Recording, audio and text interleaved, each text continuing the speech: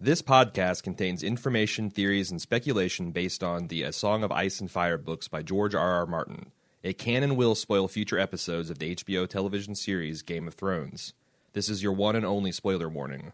If you're looking for our non-spoiler podcast on Game of Thrones, please look at our feed archive for Sunday night and Tuesday afternoon releases, or visit baldmove.com for our entire catalog.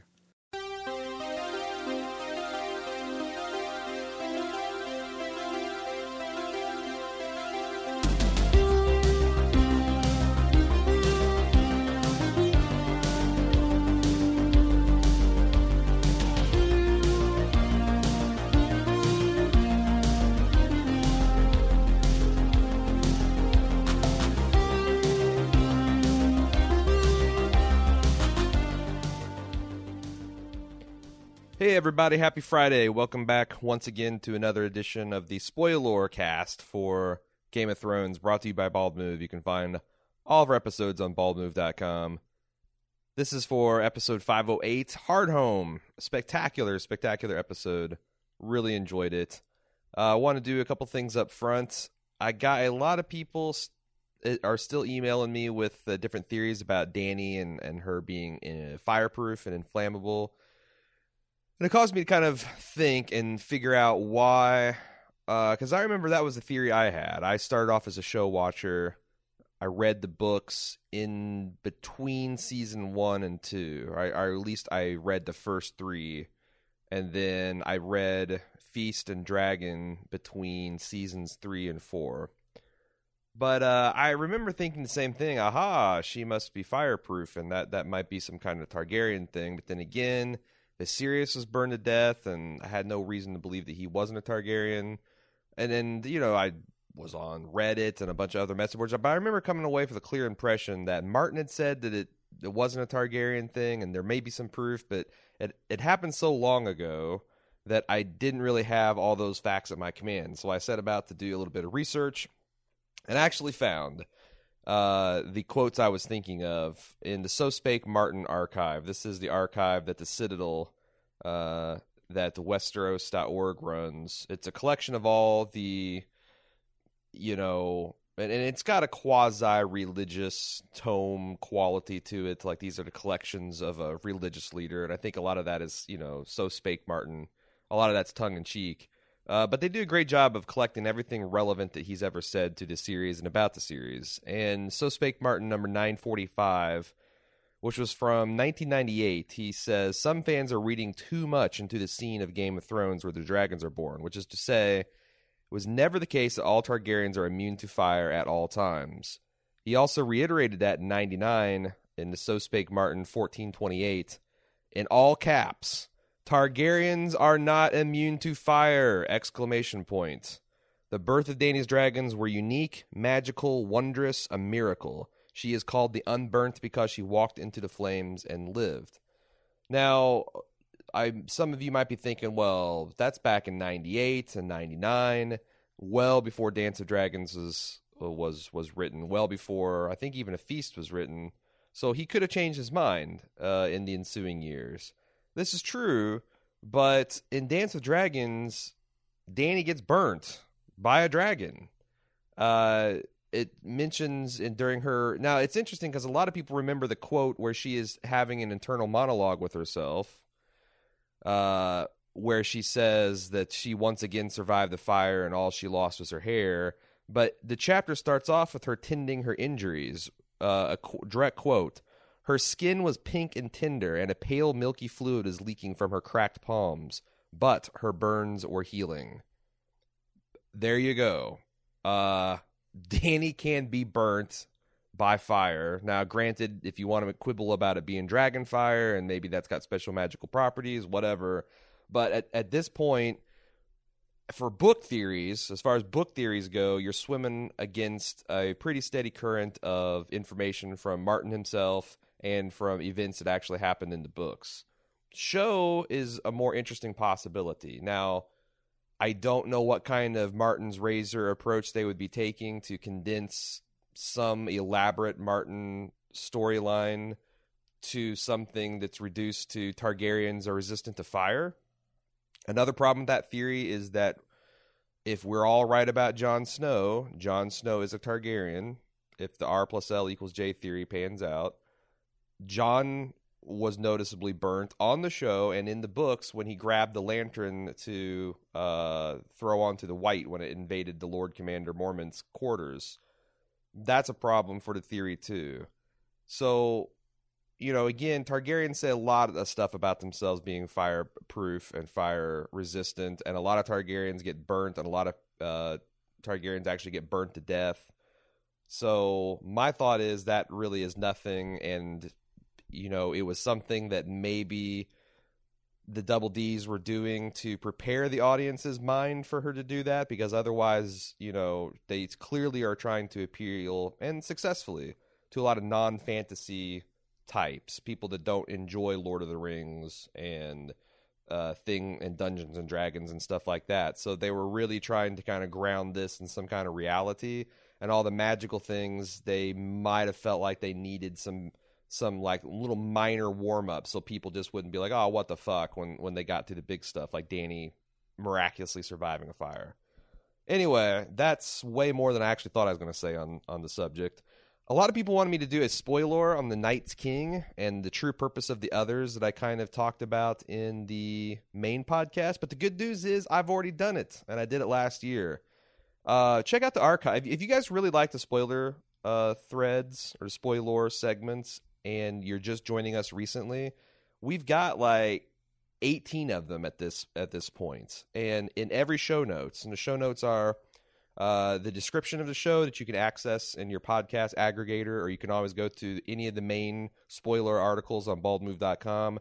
I have a link to a forum post where I've got all the spoiler topics listed, and the link to the podcast. You can click and it'll take you right to the podcast, and also the time code. So if you don't want to go through the whole, we didn't used to do separate spoiler editions, so these are all jumbled together at the end of the regular podcast for the episodes. It's got the time code, so you can jump to like 1 hour, 23 minutes, and 19 seconds. Boom, that's where the spoiler is at. Whatever. So I'm getting a lot of people requesting things that I've already done, which I don't mind, but if you're really wanting to hear what I had to say about it, dust off one of the old spoilers and punch it in. The good news is, well, the upside of there not being a new The Winds of Winter or anything like that coming out is there's really nothing to update. So everything that I said a year ago about the Night's King when he first reared his scaly head is pretty applicable to the current series. So check that out. I also think for premium members that there is a premium Game of Thrones feed. I know that Jim was working on that, and I thought he got it finished. That has all of our Game of Thrones episodes in them. I know the main feed that goes to iTunes doesn't, because iTunes gets cranky when we have about more than 20 or so-ish episodes, which is why we kind of limit that archive. You can get them all for free on the website regardless, and I think Stitcher's got them all because they don't have the same kind of technical problem with a well-trafficked feed. But another potential bonus for premium members there. All right, let's get to the feedback. A lot of people had a lot of things to say about this episode, so let's get right to it. Hef. So Jon's stabbing looks all to be confirmed to me. During the raid on Castle Black, Sam told Ollie to get up and fight, resulting in Ygritte's death. In this episode, Sam explains to Ollie that sometimes you have to do what is right, even if you're the only one who can see it, which Ollie responds with a thoughtful expression.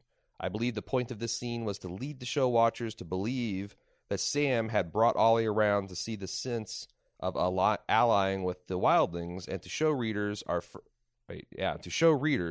our first real red flag to stop Jon stabbing. Ollie will easily be able to get close to Jon without arousing suspicion, has a relevant hatred of the wildlings, and now has been unintentionally pushed to action by Sam. Indeed, the Ides of Marsh, as it happens in the book, looks like it's being replaced with an Itu Ollie moment. Hef continues, Ramsay suggested commando-type raid might actually be an infiltration of Stannis' army perpetuated by the Karstarks in the books. I believe that Ramsay is intending to quote-unquote join Stannis while pretending to be one of the Serwans. I'm fairly certain this is the house described in the scene where Ramsay explained his flaying of the noble family. If that's the case, and considering they're a smaller northern house, Ramsay could easily pretend to be one of the dead nobles, bringing as many troops as he can in response to Stannis' earlier summons. Well, Hef, that is an interesting theory. Now, my understanding of the preview chapters, which I actually haven't read, but I have a good handle on what happens in them. And the reason I haven't read them, I actually sat down to read them before this season, and I got really frustrated because I couldn't find them all in one place. Some places, it didn't seem like there was a legal way to get the preview chapters. They were, I don't know. There was some problems. I couldn't get any of them in a Kindle format. And it just generally pissed me off and turned me off. And I'm like, fuck it. I'll just wait. But I have spoiled the hell out of them. But anyway, my understanding of the preview chapters is that Stannis receives Jon's warning about the Karstark's treachery in time to have them all arrested. Then he condemns to death and says whether the death is merciful or slow and excruciating.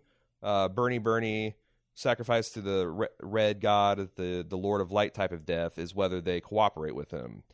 Now, how would show Stannis uncover this treachery, since Jon is likely unaware of Ramsay Bolton thus far?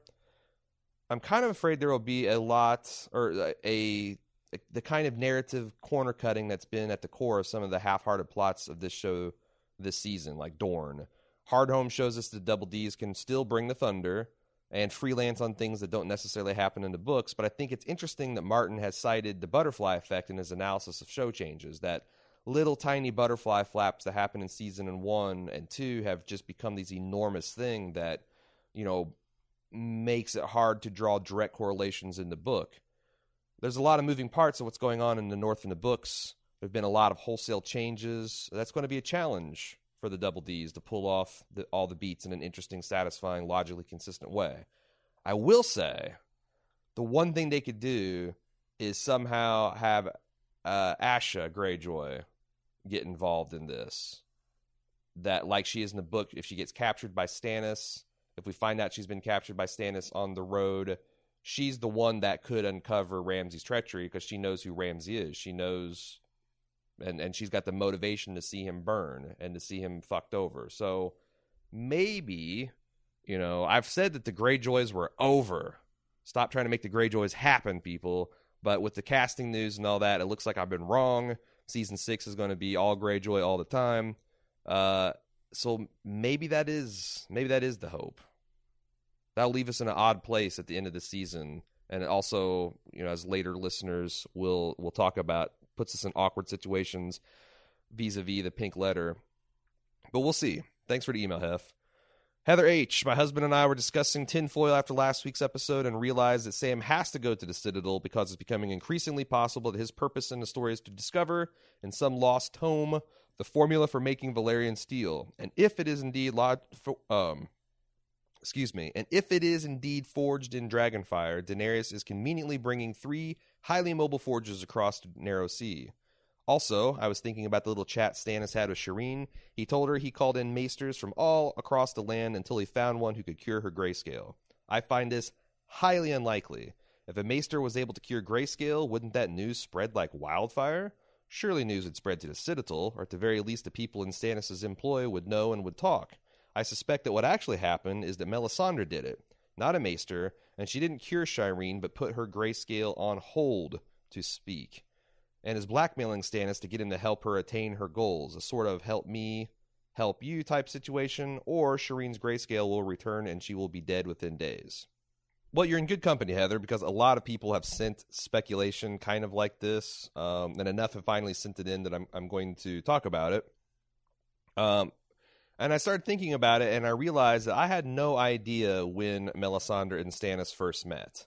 And doing research, that's a lot of people seem to come to that conclusion. It's like, wait, what the fuck? These two people are central characters in this saga, and we really don't understand in what circumstances they met and what exactly the nature of their relationship is. But doing some research in some threads and forum threads and Reddit threads, I found an obscure quote in the final Tyrion chapter of A Game of Thrones, way back in the first book, where Tywin mentions that Stannis has hired a Shadowbinder from Asshai in detailing all the preparations Stannis was making for war, which implies this is a recent event. And Melisandre could be described as a Shadowbinder from Asshai.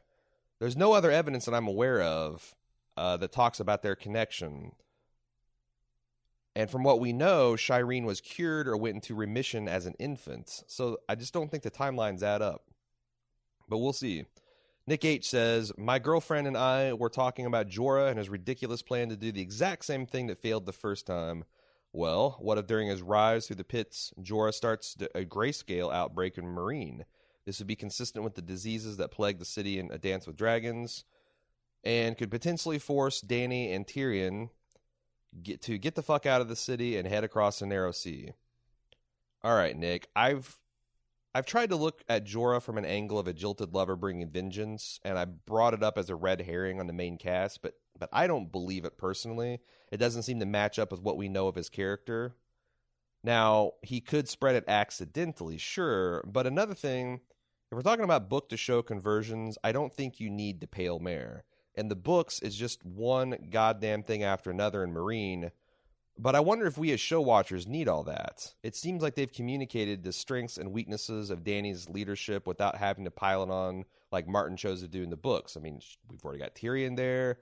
You know, honestly, I'm going to be looking for Drogon to pick up Dany and take her off to wherever. That's going to lead her. I mean, some people say they're going to go to Valyria, and she's going to have a breakthrough in dragon control over there. It could happen like goes in the books, and they go out to the Dothraki Sea, and she reunites the great Khalasars under her banner. So she greatly increases her army. But whatever, when she comes back to Meereen, I expect the War of Meereen to be settled, some kind of accommodation made, and for her to get across the Narrow Sea, because we only got 2 books left, and potentially 2 to 3 seasons. Unless we really think Dany is going to stay in Meereen the entire time, or just be fucking around in Meereen blissfully unaware of what's going on in Westeros until she swoops in at the last minute, we're almost to that point. So, where is the time as far as plot goes for the Pale Mare and Meereen, and what narrative purpose will it serve in the show? I mean, we're kind of past the Pale Mare point in the show if you're looking at it from a book chronology standpoint. So where would that be? Where would that come in or be interesting? We'll see. Kit K says, after Jorah leaves the city, emphasis is placed on the decomposing harpy statues adorning the walls of Meereen. There's also a direct link made to Jorah's grayscale. Presumably this symbolizes the coming biological warfare, replacing a certain episode from the book. So someone sent in an email that I hope to read next week in the main cast, that they saw this significant look from Jorah's grayscale to the corrupted and defaced statues along the walls of Meereen as Jorah's resolution not to die as a stone man and to do something with his life. Like, look at all these stone guys with the fucked up faces. I'm going to die fast and leave a pretty corpse. Fuck all this kind of deal. And as I said in the previous email, I'm kind of convinced that we're just not doing the whole paramail thing in the show. I think when Drogon swoops Dany away from the fighting pits, if she returns, only have to deal with more sons of harpies and a disease epidemic, I think it's going to feel anticlimactic. I think she's going to return, have to deal with Hizdar. And as an aside, I'm a big fan of the Myronese Blot blog, which details the theory that Hizdar isn't really the big bad guy behind the Sons of Harpies, that he's just a patsy, and it's actually Shave Pate that's the treacherous one in Dany's inner circle. I can in no way do justice to the lengthy essays in the subject. I mean, it would have to be like a 7-part weekly series that I'd have to do worth of tinfoil segments, and that's probably, unless, I don't know, Winds of Winter doesn't come out next year, maybe that'll get me through the season and we can still have a spoiler segment. But if you're interested in it, Google the Myronese Blot, and it's literally the first link. You can use the Google I'm Feeling Lucky button. You'll be in good hands. And I'll try to remember to link that in the show notes as well. Anyway, all that aside, I think we can assume that Martin's razor will be applied. And Martin's razor is my kind of term for the double D's, reducing the quality of character, or not the quality, although sometimes that happens too. Martin's razor is cruel. Reduce the number of characters that they have to deal with from a narrative economy standpoint by assigning multiple characters worth of motivations and plots onto a single character or plot. Oh, God, this is a lot of digression. Anyway, so Hisdar will be Martin razored into being the bad guy. And I think there's a lot of evidence to suggest that, right now. There's been some, main characters mentioning the possibility on screen. I think Dany comes back and deals with him. Perhaps an incursion from the wise masters from the surrounding slave cities. She'll win because she has the Unsullied and at least one relatively tame dragon in Drogon, rather. One thought I've been mulling about over is the role for Jorah. What if Dany leaves him behind in Meereen to rule as her proxy, as some sort of test of loyalty and worthiness? If he accepts this role with humility and kind of lets go of the concept of him being hot for Dany and all that kind of thing, and fulfills his duties loyally, maybe she'll pardon him. And I think it's interesting that Jorah presiding over the rebuilding and unification of a former slave empire could be seen as a way for him to atone for the sins of his past. And I'm not talking about his betrayal of Dany. I'm talking about his original sin of engaging in slave mongering himself to pay for the extravagant taste of his ex-wife. I don't see him getting all that he wants, if what he wants is to be with Dany, but I think in this way he can regain some of his honor back. And hell, maybe when all's said and done, Jon will regain half of his father's sword. He'll either get Oathkeeper, or he'll get the Heart Eater, or Widow's Wail, or whatever the fuck Joffrey called his half of ice. And he won't need a Valyrian steel sword anymore, or he'll have his own, and he'll return Longclaw to Jorah. That's kind of a best-case scenario for him. He's not going to get married to Dany. No fucking way.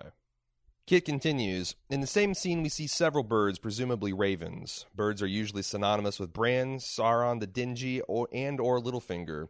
With Bran and Stumpy, nothing to note but their omniscience. There's something definitely locked up in those shots. It would be wonderful to hear your impressions. Hey, I totally agree. And I said way back in the main cast, like on episode 3, I think, the one where there's this bird's eye shot, literally, of Sansa and Ramsay's torture horror. Is it Miranda? They're standing, and there's this bird's eye shot. I said that I'm going to be on the lookout for ravens and otherwise innocuous creatures in these scenes, because I do think that they're going to have some way to make us come to understand early next season that Bran has been watching this entire season unfold, that he hasn't been absent. They're going to have some way to visually communicate that with us, with some kind of flashbacks and these bird's eye view scenes.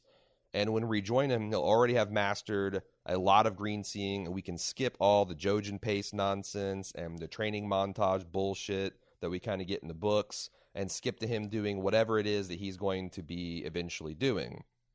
Warging in the dragons, using the Weirwood network to unite the forces of men against the White Walkers, whatever.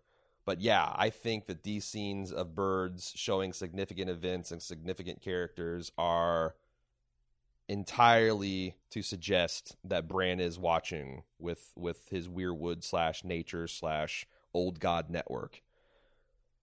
Double Aaron T emails in and says, while listening to your main cast, another question came to me. I haven't read the books for a while, but Cersei does end up confessing, which leads to her walk of shame, right? And then there's still an impending trial, hence the Robert Strong trial by combat speculation. My question is, if she does fully confess in the books, wouldn't that immediately delegitimize Tommen? Well, I can certainly see you thinking that, Double Aaron T. But if they play this out like it does happen in the books, the incest she's on trial for is the Lancel fucking, not the Jaime fucking. And Lancel was a child when Bobby B's kids were born, so Tommen should be quote-unquote safe as a teenager king can be sitting on the Iron Throne. Now, could I see Cersei overplaying her hand and fucking all that up and going power mad and letting slip that her and Jaime are lovers and all that, and for disastrous consequences for her house? Yes, of course, sure. Because she's Cersei, and that's pretty much her calling card. So we'll be on the lookout for that. Next up is Judd. We didn't get Cold Hands in the show, which kind of sucked because it would have been cool to see some more White Walker, but there probably wasn't enough setup like in the book to really make it seem like a threat, and then suddenly slip in a good one there. So what if What's-Her-Fuck Wildling, I think you mean Carsey, who sends her kids off in the canoe and then gets killed by a bunch of white tykes, ends up becoming a good white after seeing her kids if an attack brings them past the wall. I mean, I'm not saying she's cold hands or anything, but still does the job of turning what seems like a deadly foe into a beneficial ally. After all, the Double D's did a great job making us care for the character, and she had less screen time than Tywin's dump right before he was arrowed in the bowels by Tyrion. White still or at least holds some of their memories intact, and for all we know, her persistence to put others before herself and strong leadership qualities could be just enough to override whatever forces the White Walkers used to control her. She could end up rallying the Whites to turn against their puppeteers, or simply save her children from the onslaught and then die peacefully. Maybe she even ends up away from the Horde and comes across a lost and desperate Sansa, Brienne, Pod, and Reek, if your theory from Tuesday's podcast holds up. This is probably not going to happen situation, but why put so much effort into a minor character if you're just going to kill them 20 minutes later? I mean, who do the Double Ds think they are? Gurm? Well, I guess it depends on what you think Cold Hands is. If you think he's just some long-dead black brother who got whited sometime in the past, and it's very clear that he is a white. He physically matches all the descriptions of a book white. And somehow he overthrew the White Walkers' hold on him, the thraldom that they had him under, then I guess it's possible. But I'm personally a subscriber to the theory that Cold Hands is a puppet of Bloodraven, of the Three-Eyed Crow, essentially a good guy version of the White Walker archetype of a white. And he doesn't have any agency of all. He's literally being manipulated by an unseen, probably benevolent force. As a side note, did you guys notice the White Walker that Jon fought at Hardhome had the characteristic blackened fingers that whites are said to have? I wonder if that's a visual Easter egg for us book readers as a way to atone for the fact that they had to cut out cold hands. They're going to give the White Walker cold hands as kind of like a wink to us. I thought that was kind of cool. Michael K. says, you have to think that they go beyond the books regarding Jon Snow this season. If they leave the ending ambiguous, it would be pretty hard to hide the concept of Kit Harington's casting for next season, assuming he has a significant role to play. I think we'll get an answer on what happens by the end of the season. Oh, Michael, I think you are making the mistake of thinking that the forces of marketing give a fuck about the creative side of the whole equation. And I just don't think they give a shit.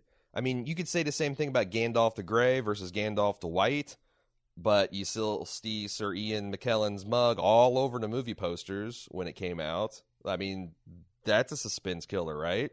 Like, we care, and I say we by everyone involved in the making and listening of this podcast, we care about that kind of stuff, but we're literally the 1% of Game of Thrones fans. We're like the 0.1%. I saw a thread today of a bunch of book fans on Reddit all like, we have to make sure we don't tell the show watchers that Jon's coming back because they'll all be heartbroken and devastated and whatnot. But I don't think that's the reaction people are going to have at all. I think, it's going to be common knowledge by this time next season that Jon will be coming back. I mean, listen to me. I'm talking as if he is coming back because it just feels so obvious. And if he doesn't, I'll be shocked. I'm curious to see what Jim's reaction is going to be at the close of this season.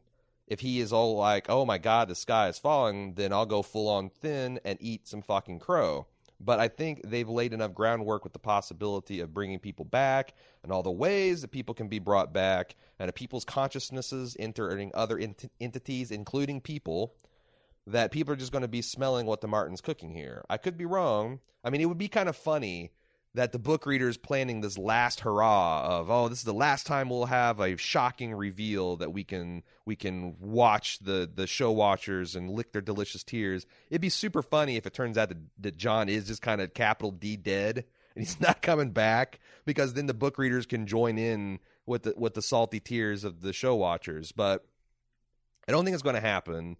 And I also think the show watchers are smarter and more observant, and I fully expect that if they use Jon's death as a cliffhanger, that there will be clever show watchers mailing in that podcast with the speculation that he could warg into Ghost, or he could be brought back by Melisandre, or whatever. All the obvious things that we thought of when we read the books. So, moving on to Stephanie R. said, listening to your last podcast this week, I started thinking about how Valyrian's sword seems to be imbued with powers to kill the White Walkers.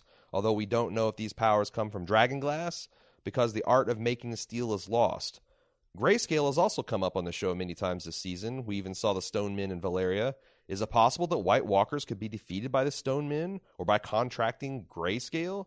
Since Valeria is a mystery to much of the world, we don't know how many Stone Men there actually are. But what if there are many? What would happen if a White Walker came into contact with a person with Grayscale? We know that it is spread just by touch, so if a White Walker touched a person with Grayscale, would it kill and infect them? Now that we know Valerian steel can kill them, maybe Jon Snow or others should be sending out expeditions to Valeria to see what they can find to battle the White Walker army. Well, I think that Sam going to the Citadel is supposed to be exactly the kind of expeditionary thing you're talking about. And I've gotten a lot of people speculating that Grayscale might make people resistant to Dragonfire. Now you're saying it might be a way to wage biological warfare against the White Walkers. Personally, I think that feels kind of unsatisfying, but again, that's essentially the plot for the War of the Worlds, an unstoppable army brought low by germs. So there's precedent for it, and Martin seems like it gives him a certain amount of pleasure to play with tropes like that. He's played with the vampire and werewolf tropes and the Frankenstein's monster trope, so why not take the War of the Worlds trope and put some kind of fresh spin on it? Maybe that's what's going to happen. But you got to ask yourself, why would Grayscale bring the White Walkers low? I mean, Grayscale makes humans insane, feel no pain, and giving them borderline superhuman strength. That sounds terrifying. That sounds like fighting the White Walkers on hard mode. It's already a stretch to think that a non-human entity could contract a human virus, and I had the same thoughts last week when someone emailed me about what if Dragonscale somehow affects the dragons. Like, you got a being with molten lava for blood going to be infected by something that infects us. Scientific realism aside, I just feel like I don't know where that would go, because you're speculating that they would get a human disease, and then if they got the human version of it, they're just a more terrifying version of themselves. So where do you go from there? Matt S. asks, if you look at a map of Westeros, the wall does not extend as far west as it could. What is to stop others or whites from going around the wall in the west? And in terms of the east, can the others or whites not use boats? It seems like they could hop from Skagos down to Westeros proper. And I seem to recall a passage in the books about Hardhome and the whites rising from the sea, but I could be mistaken. All right. The wildlings do use boats, and they do sometimes get, around the Black Brothers. I mean, there's the whole reason that the North hates the wildlings is because they occasionally get raiding parties through sailing east around Eastwatch by the Sea, or by sneaking around west around the Shadow Tower, because they're under garrison and they don't have enough men to keep, it's any kind of border situation. You got a first world country in Westeros bordered by a third world country up the north, and when people are desperate and they want to, they can fucking climb 700-foot ice walls, and they can get through frozen seas, and they can get across an impenetrable gulf, which we're going to talk about next. I don't know the whole White Walkers deal with the water. People are going wild with this theory. I started thinking about, like, okay, if you took a being that's the physical manifestation of cold to the extent that they can walk through a room and put out fires, and you throw them in the water, they're going to be like Avatar Last Airbender situation and form a glacier around themselves and then be imprisoned in ice. And maybe that's what they don't want to happen. I don't know. But Martin, again, we don't know enough. It could be they can't cross water. It's some kind of vampire type deal. But Martin thinks that the wall is enough. And you're right, the wall does stop short of the western border of the continent of Westeros. But the area you speak of is this deep gorge. Like, think about the Grand Canyon that's been carved over time by the Milkwater River as it leaves the Frostfang Mountains and heads back to the sea. And this gorge is considered as least as impassable as the walls itself, with the canyon walls being roughly as deep, if not deeper, than the wall is high, and the canyon walls being as steep as the wall. There is one bridge, ominously named the Bridge of Skulls, that spans this gap, and that's what the Shadow Tower is designed to kind of guard, that particular safe crossing. Now, I don't know if the Gorge has the kind of magical anti-white walker protection that the Wall is supposed to have. Maybe it does. But from what I can tell, Martin intends that this is not a weakness of the Northern defense. It's just another facet of it. So take that for what you will, but I do think it's supposed to be seen as impassable. Rachel S. I happen to be a big fan of your in-game theory of Westeros adopting some form of representative government. It's been a pet theory of mine as well, and I'm thinking there is some evidence that King's Landing will be burned, which would help along the beginning stages of the transition, since the symbol of Westerosi feudalism would be destroyed. Basically, the theory hinges on two things: visions of a ruined Red Keep in the show and mentions of hidden wildfire in the books. When Daenerys is in the House of the Undying in the book, she has a vision of presumably her father, the Mad King, ordering King's Landing to be burned. At the same point in the show, she walks into the throne room of the Red Keep and finds it destroyed and snow falling through massive holes in the walls and ceiling. I don't think we can definitively say what kind of damage the Red Keep sustained in the show version of this vision, fire, war, time, etc., but since it's snowing and it has a Joffrey-era renovations, my guess is that this is a vision of the future instead of the past. Bran has also had a vision of a ruined, snowy Red Keep throne room in episode 402 when he puts his hand on the weirwood tree. He also sees a shadow of a dragon flying over what appears to be King's Landing. So if we put visions from the show together chronologically, we have 1, at least one dragon shows up at King's Landing. 2, the Red Keep is destroyed somehow. 3, winter comes to King's Landing. And I want to take an aside real quick right here, Rachel, and say that another possibility is that that's not snow falling on King's Landing, but ash, which I don't think changes your point. Hell, it might even strengthen it, but I wanted to put that possibility out there. Back to you, Rachel. Now consider what Jaime tells Brienne about why he killed the Mad King. According to Jaime, the Mad King hid caches of wildfire all throughout King's Landing, and he killed him to prevent the entire city from going up in flames. One of these caches is actually found in A Clash of Kings in Tyrion, chapter 11. The pyromancer tells Tyrion that part of the reason they have more wildfire than anticipated is because they found a ton of it hidden away beneath King's Landing somewhere. So Jaime's claim definitely holds water. So now we have to ask, what is the significance of the Double D's showing us the same vision of a ruined Red Keep twice? We also have to ask, what is the significance of Gurm mentioning hidden wildfire twice? Is it going too far to speculate that when Daenerys finally comes to Westeros to break the wheel, she accidentally sets fire to the hidden wildfire caches in King's Landing and inadvertently finishes what her father had started? If that does happen, what effect would that have on the citizens of Westeros? Personally, I'd like to see the people take that opportunity to install some kind of democratic system of government. That might be hopeful speculation on my part, but I'd love to hear your thoughts. Yes, Rachel, I could see this working. Like, what if the victory at the end is a Pyrrhic one? After all, the legends of the original Azor Ahai and the forging of Lightbringer, the sword that fought back the darkness and brought forth the dawn after the long night, required him to sacrifice his family and to literally murder his wife in the forging process. It'd be interesting to see if the surviving nobility, whether that's Jon, whether that's Dany, whether it's Tyrion, maybe there's going to be a representative of all the great houses left, or maybe there'll only be one, or maybe there'll be none. Who knows? But it'd be interesting to see whoever's left kind of looking around and seeing the devastation the great families' greed and ignorance and general poor governing has brought, and how they were fighting and squabbling while an existential threat loomed over everything, and decide to turn things over to the people somehow. That's the dream of spring. Joke's on them, though, because democracies are just as good as any other form of government at ignoring huge problems and engaging in petty bullshit at the expense of the governed. But at least we all feel better about it, right? Right? Is that too cynical? Is that less of a dream of spring? I don't know. Joseph W. says, why am I the only one thinking that Ramsay is setting his father up? It seems apparent he cares more about status than anyone or anything. I don't know, he cares a lot about lopping dicks off and torturing too. That might be number one on his hierarchy of needs. Then status, then anyone or anything down below. I can see him taking 20 men to Stannis and either sacrificing them or joining with Stannis to assure his father and Fat Walda are dead, all for the small price of being Warden of the North. He's already married to Sansa, which could convince Stannis of his value to rally Northerns for the cause, all of which needs to be expedited because winter is coming. All right, calm down there, Satan. good gravy. If Ramsay pulls that off, I mean, I'm not a huge Stannis the Manus type of fan. I think he's going to be a small-scale player when everything's said and done.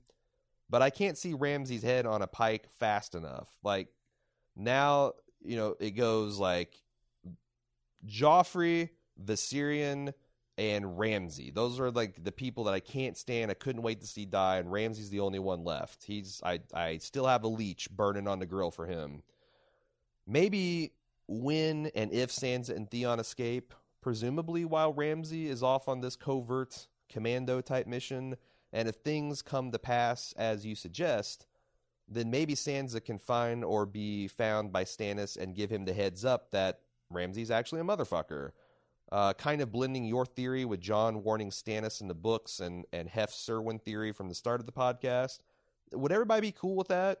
Like, Sansa gets some agency. She gets to actually impact a positive change in her life. She gets to bring down a villain low. Ramsay gets shortened by one head. Everybody wins, right? Joel D says, after Carsey puts her kids into the small boat to leave Hardhome, she says that she is going to go back to help some older people. You will notice, however, that the person she is helping back at the boat doesn't appear to be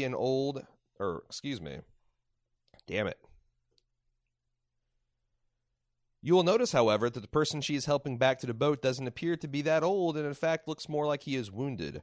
When Carsey finally gets to the boat and throws the stranger in, his face is completely covered and it looks almost intentional. His hood was not up the way on the way to the boat, so why waste the energy to pull it completely over your face? You see him one last time when Jon Snow is on the book looking back at the destruction of Hardhome. He's casually just sitting on the bow of the boat looking up at Jon. Just curious as to why we see this random person so many times in such a chaotic scene and wanted to know what you think.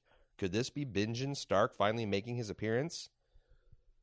Well, seeing how I said in the last podcast that I'd write the word dick in red lipstick on my forehead for the live video feed of our podcast, if Benjen makes it into the show before the end of this season, I'm pretty sure that's not Benjen.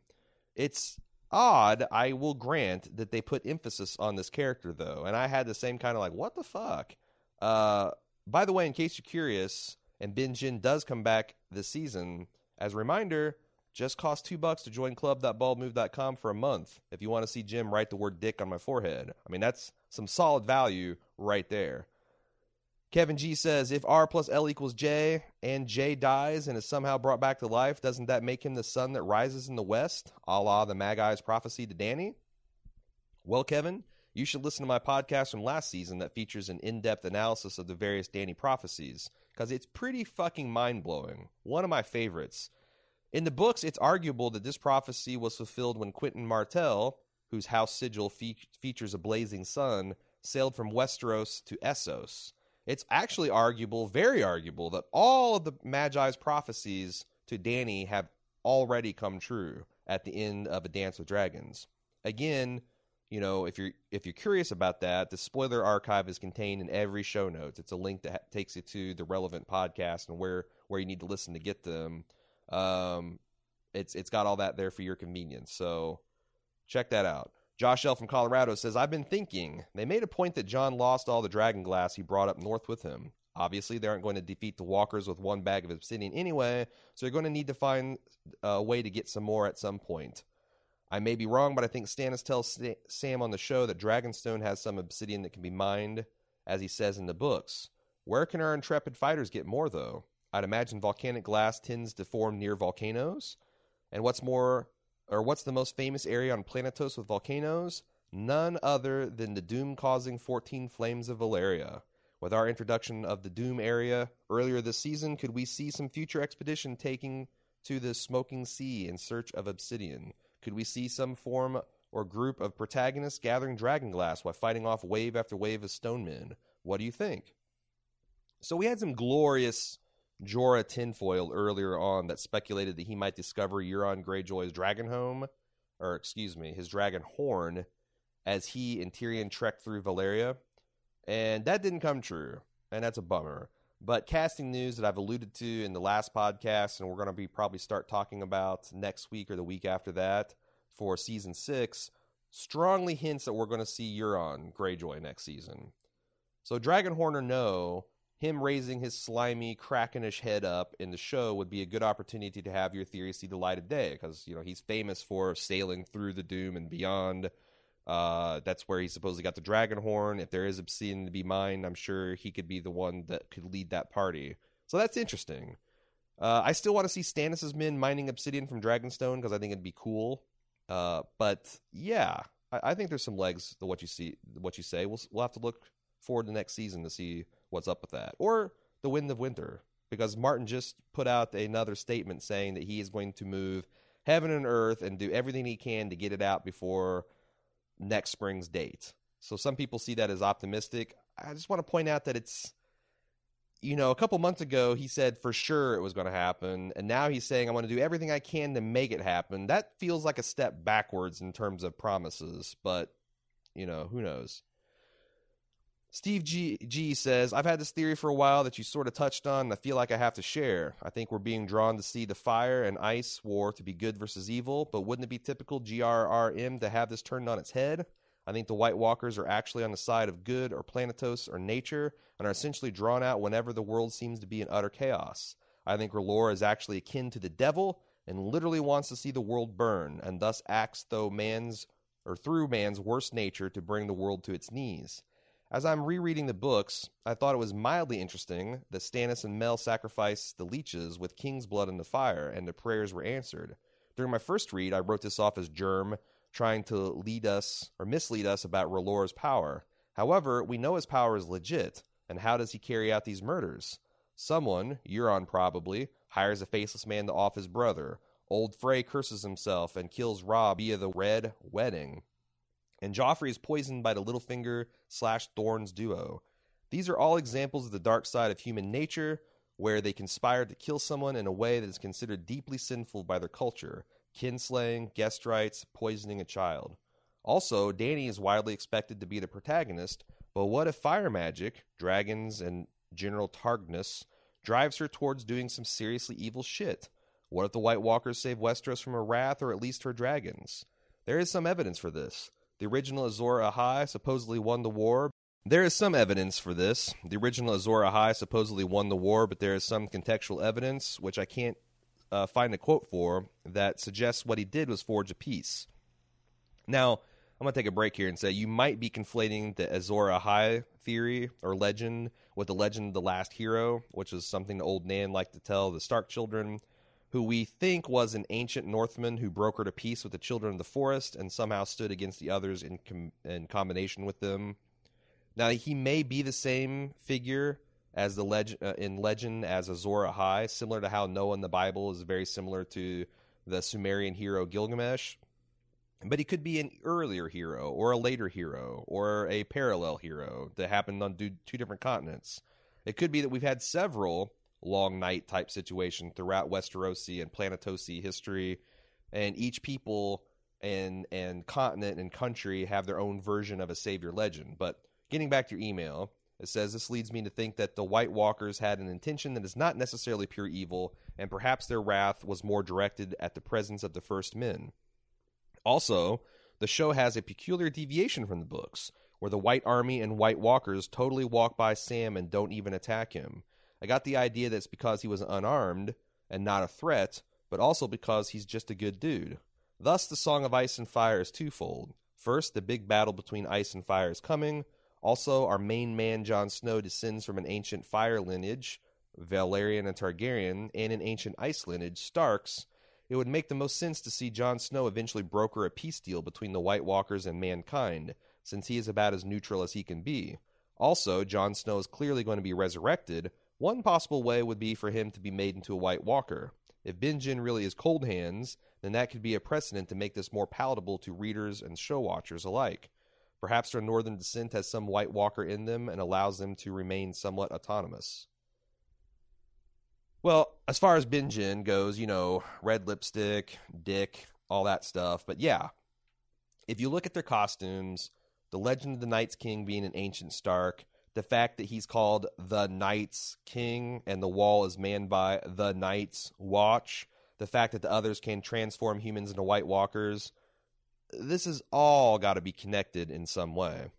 As far as religions go, It could be the Lord of the Light is the devil. I mean, I'm sure I'm not the first person to point out that the word Lucifer in Hebrew literally means shining one or morning star, and that he's referred to as an angel of light in the Bible. And the old gods seem like right fuckers. There's a lot of dark stuff in the books about the first men sacrificing blood to weirwood trees and splattering guts and hanging intestines all in the boughs of the tree.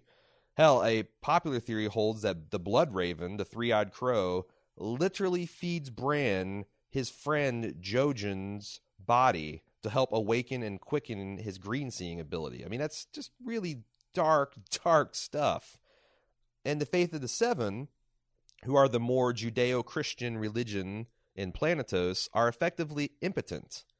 But the one thing I've been thinking of, and this kind of fits in with my own philosophical, spiritual bent, which is to say I don't really have one, and I think it's appealing, is that the seven as a godhood represent humanity.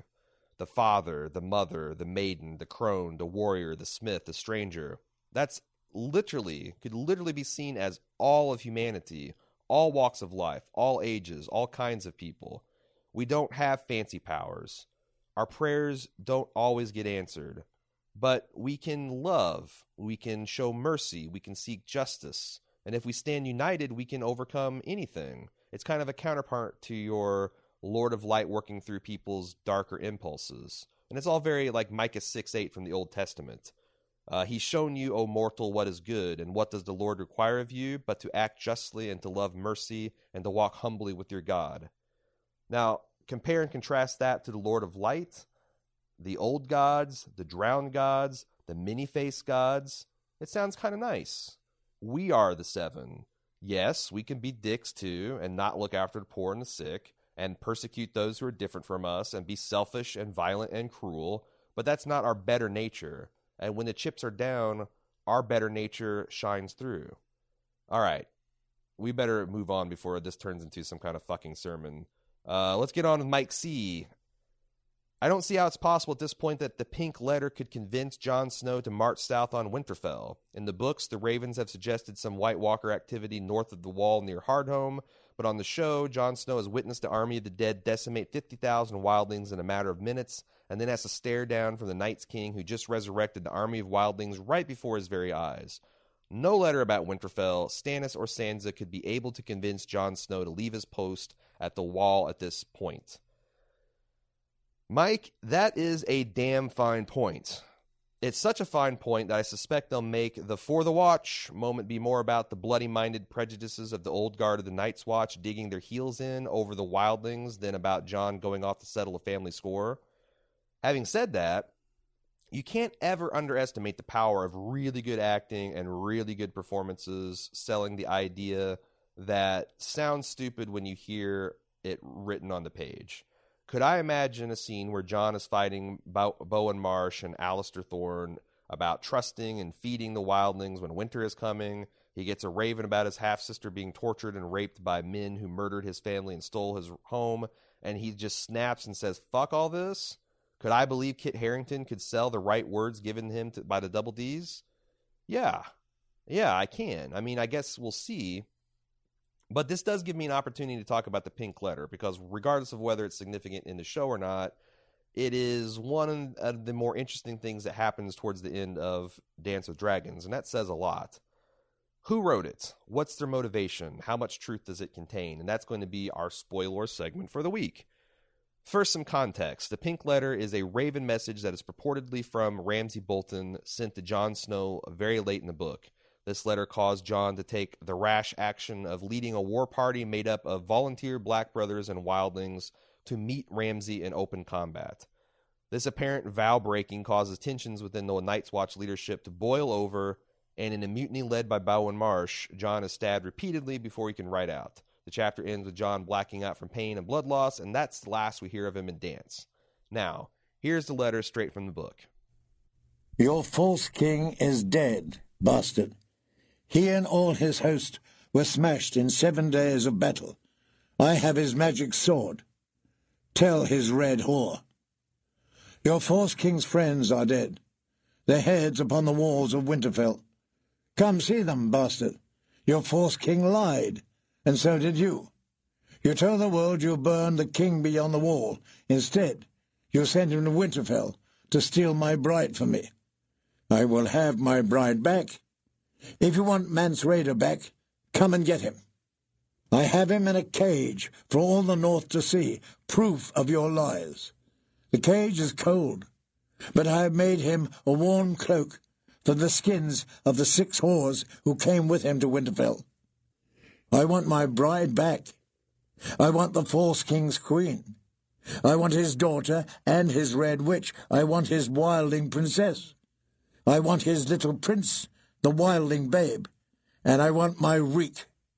Send them to me, bastard, and I will not trouble you or your black crows. Keep them from me, and I will cut out your bastard's heart and eat it. It was signed Ramsay Bolton, true-born Lord of Winterfell. A little more context before we talk about this. When George Martin released the Theon sample chapter from The Winds of Winter back in December of 2011, he had this to say about the context.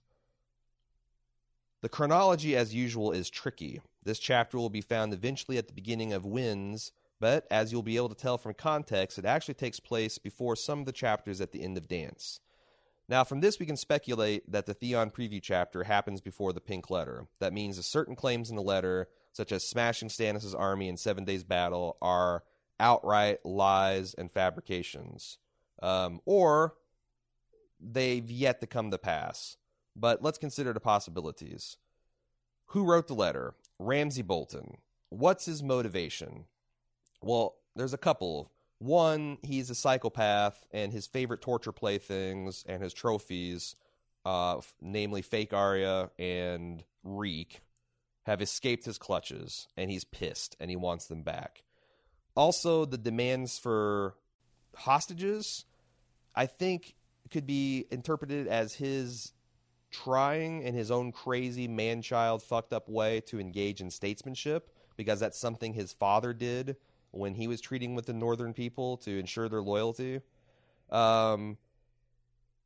Also, he wants Fake Arya back because if she's exposed as not the real deal, it delegitimizes his entire Lord of Winterfell hopes and ambitions and dreams. So the points that indicate that Ramsay is the letter writer, well, the author says that he's Ramsay, okay? If parts of the letter are lies, that is in keeping with Ramsay's kind of chosen way to wage psychological warfare. He likes to blend the truth and lies together to put his opponents off guard. Also, Jon Snow previously got a letter from Ramsay that was signed in his own hand, and he mentions, especially that Ramsay's signature was blocky and huge, which makes it seem like it was very distinctive. If the handwriting was totally different, you would think that Jon Snow would notice that, right? It's also very similar to Ramsay's other letters that he sends in Dance with Dragons. It keeps the same kind of voice, so it seems consistent. The other thing that's remarkably consistent is Ramsay's fixation on bastard. He just spits out that word at Jon, bastard, and his emphasis on him being the true-born son of Roose Bolton. That's kind of Ramsay's jam. He's super defensive about his own bastardry. He uses it as a weapon against Jon, but he also wants to make sure that I'm not a bastard. Don't you confuse me as a bastard. That's very Ramsay. The points against it are that in every letter that he sent in A Dance with Dragons, he included a tiny scrap of skin, and the pink letter has no scrap of skin in it. Then there's the smudge of wax on the letter where the pink letter gets its name. It's a smear of pink wax. Ramsay previously always had used a Bolton seal on the letters that he sent. Also, Ramsay's other letters, they always mention that it's written in some kind of flaky brown ink, which is strongly implied to be human blood. Jon does not mention anything peculiar about this letter, implying that he didn't write it in blood. Also, Tormund, the character in the book, says he doesn't believe it's authentic. He's skeptical of the author and all the contents within. So the idea that this is a forgery is not just a fan speculation. I'm going to call that a span from now on. it's not just a span, it's also something that the book itself in universe puts forth. Let's talk about another possible player here, Mance Rayder. His motivation is a lot more obvious than Ramsay's because he's a lot more rational. But he wrote the Pink Letter to get a rise out of Jon and order him to ride forth to Winterfell to either get Jon killed as a response to his perceived betrayal of the wild folk, or the free folk, or B, to bring his wildling army south with him to Winterfell where he could command them as king again. So essentially he wants to have Jon come ride to the rescue and bring a huge wildling army that he can then lead as king and possibly end up getting Jon killed because he doesn't like how he treated the wildlings. Points for Mance being the author. The letter, and this is a smoking gun, the letter references black crows. And someone on Reddit did an exhaustive search through all, using tools, I'm sure, of all of the works of Martin of the term black crow. And it's only used by wildling characters, and one time by Jon Snow when he's arguing with the wildlings about the trusting the Night's Watch, and he uses that term as a way to kind of have common cause with them. But everything else, aside from that one instance, every use of black crow comes from someone who lives north of the Wall, which I think is interesting. Also, Mance is one of the few people that can have all of the knowledge contained in this letter. No one else has all the knowledge that convincingly fake that it's Ramsay writing it. The points against Mance writing it is that Ramsay could have gotten the information from flaying or torturing Mance or the Spearwives. Another argument against is that Mance might not have the time or ability to write the letter. After all, this is post-fake Arya and Reek leaving. Presumably, Winterfell would be on a much higher state of readiness. Would Mance conceivably be able to write a letter, sneak up to the Rookery, and send the Raven? Would he even know how to do any of that stuff?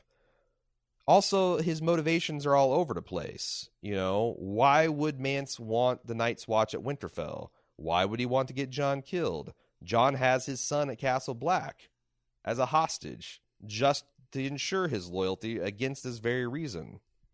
All right. Next up, Asha Greyjoy. Possible motivations include her trying to draw the Night's Watch and wilding reinforcements to Castle Black in order to win a battle which she sees as hopeless. Points for, Asha has received letters from Ramsay Bolton previously, so she knows his penmanship, she knows his tone, she knows his signature seal.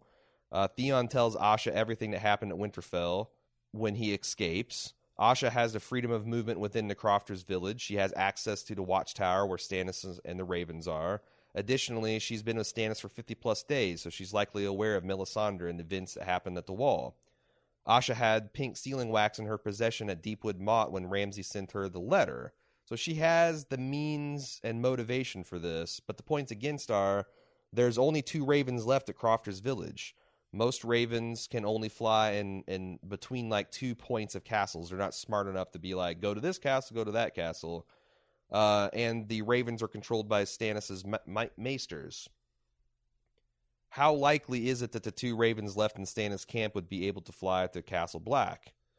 Also, the motivation isn't really there if you think about it, because it's several hundred miles between the Crofters' village and Castle Black. And there's a blizzard going on. Would the letter arrive in time for Jon to mount up and march south to stave Stannis? Probably not, and you'd think that Asha would know that.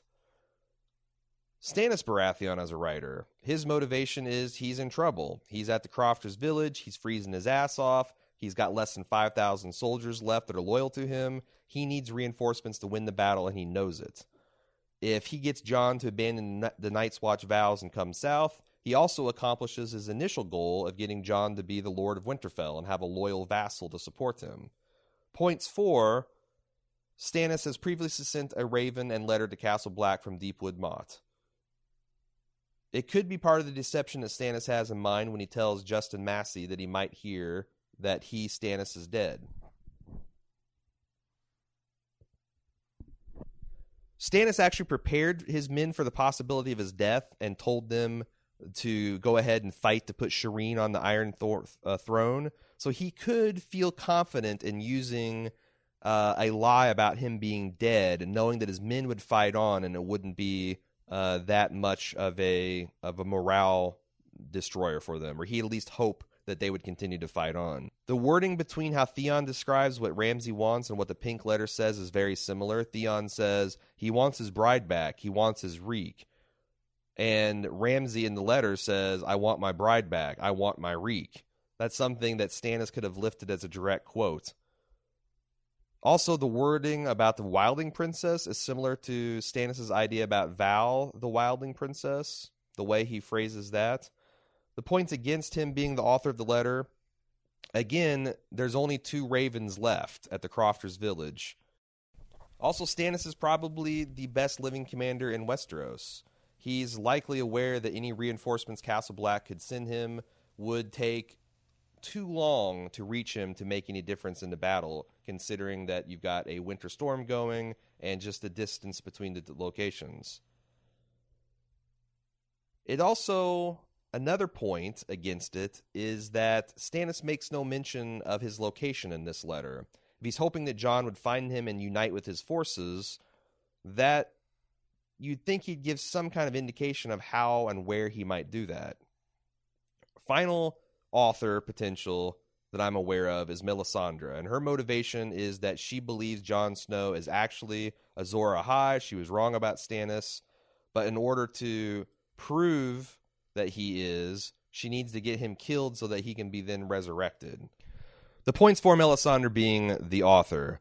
While she wouldn't have the ability or the direct knowledge to fabricate some of the details in the letter, she is able to see events and fires. She could have taken some of these visions and woven those into the letter and sent it off.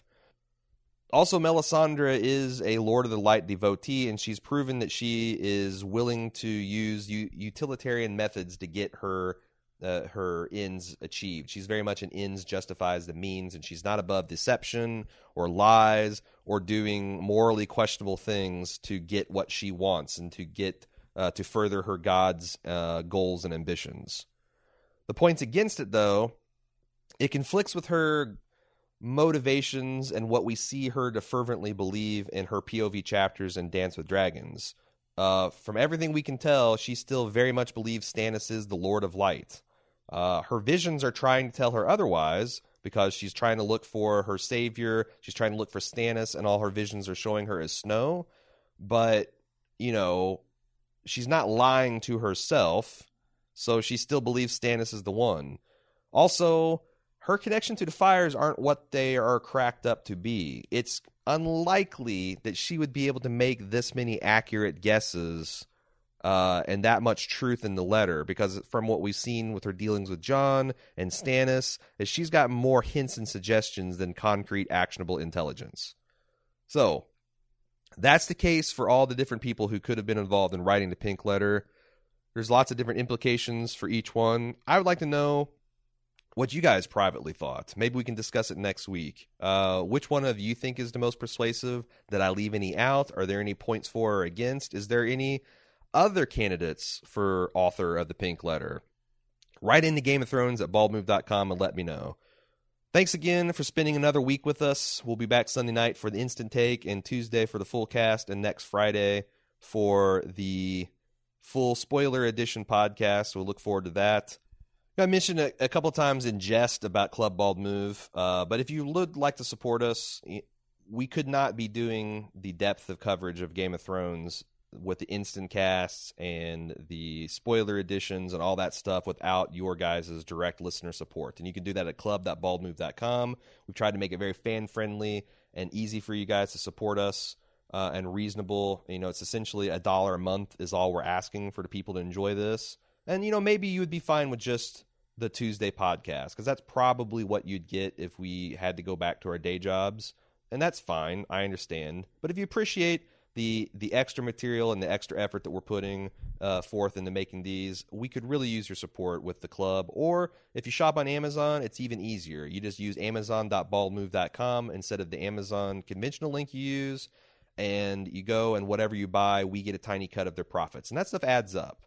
Like 30 to 40% of our revenue comes from people using our Amazon affiliate link. So for everyone that takes the time to do that, or join the club, or hell, even send in feedback and encouragement and that stuff, I can't thank you enough. Until next time, I'm Aaron. Have a great weekend.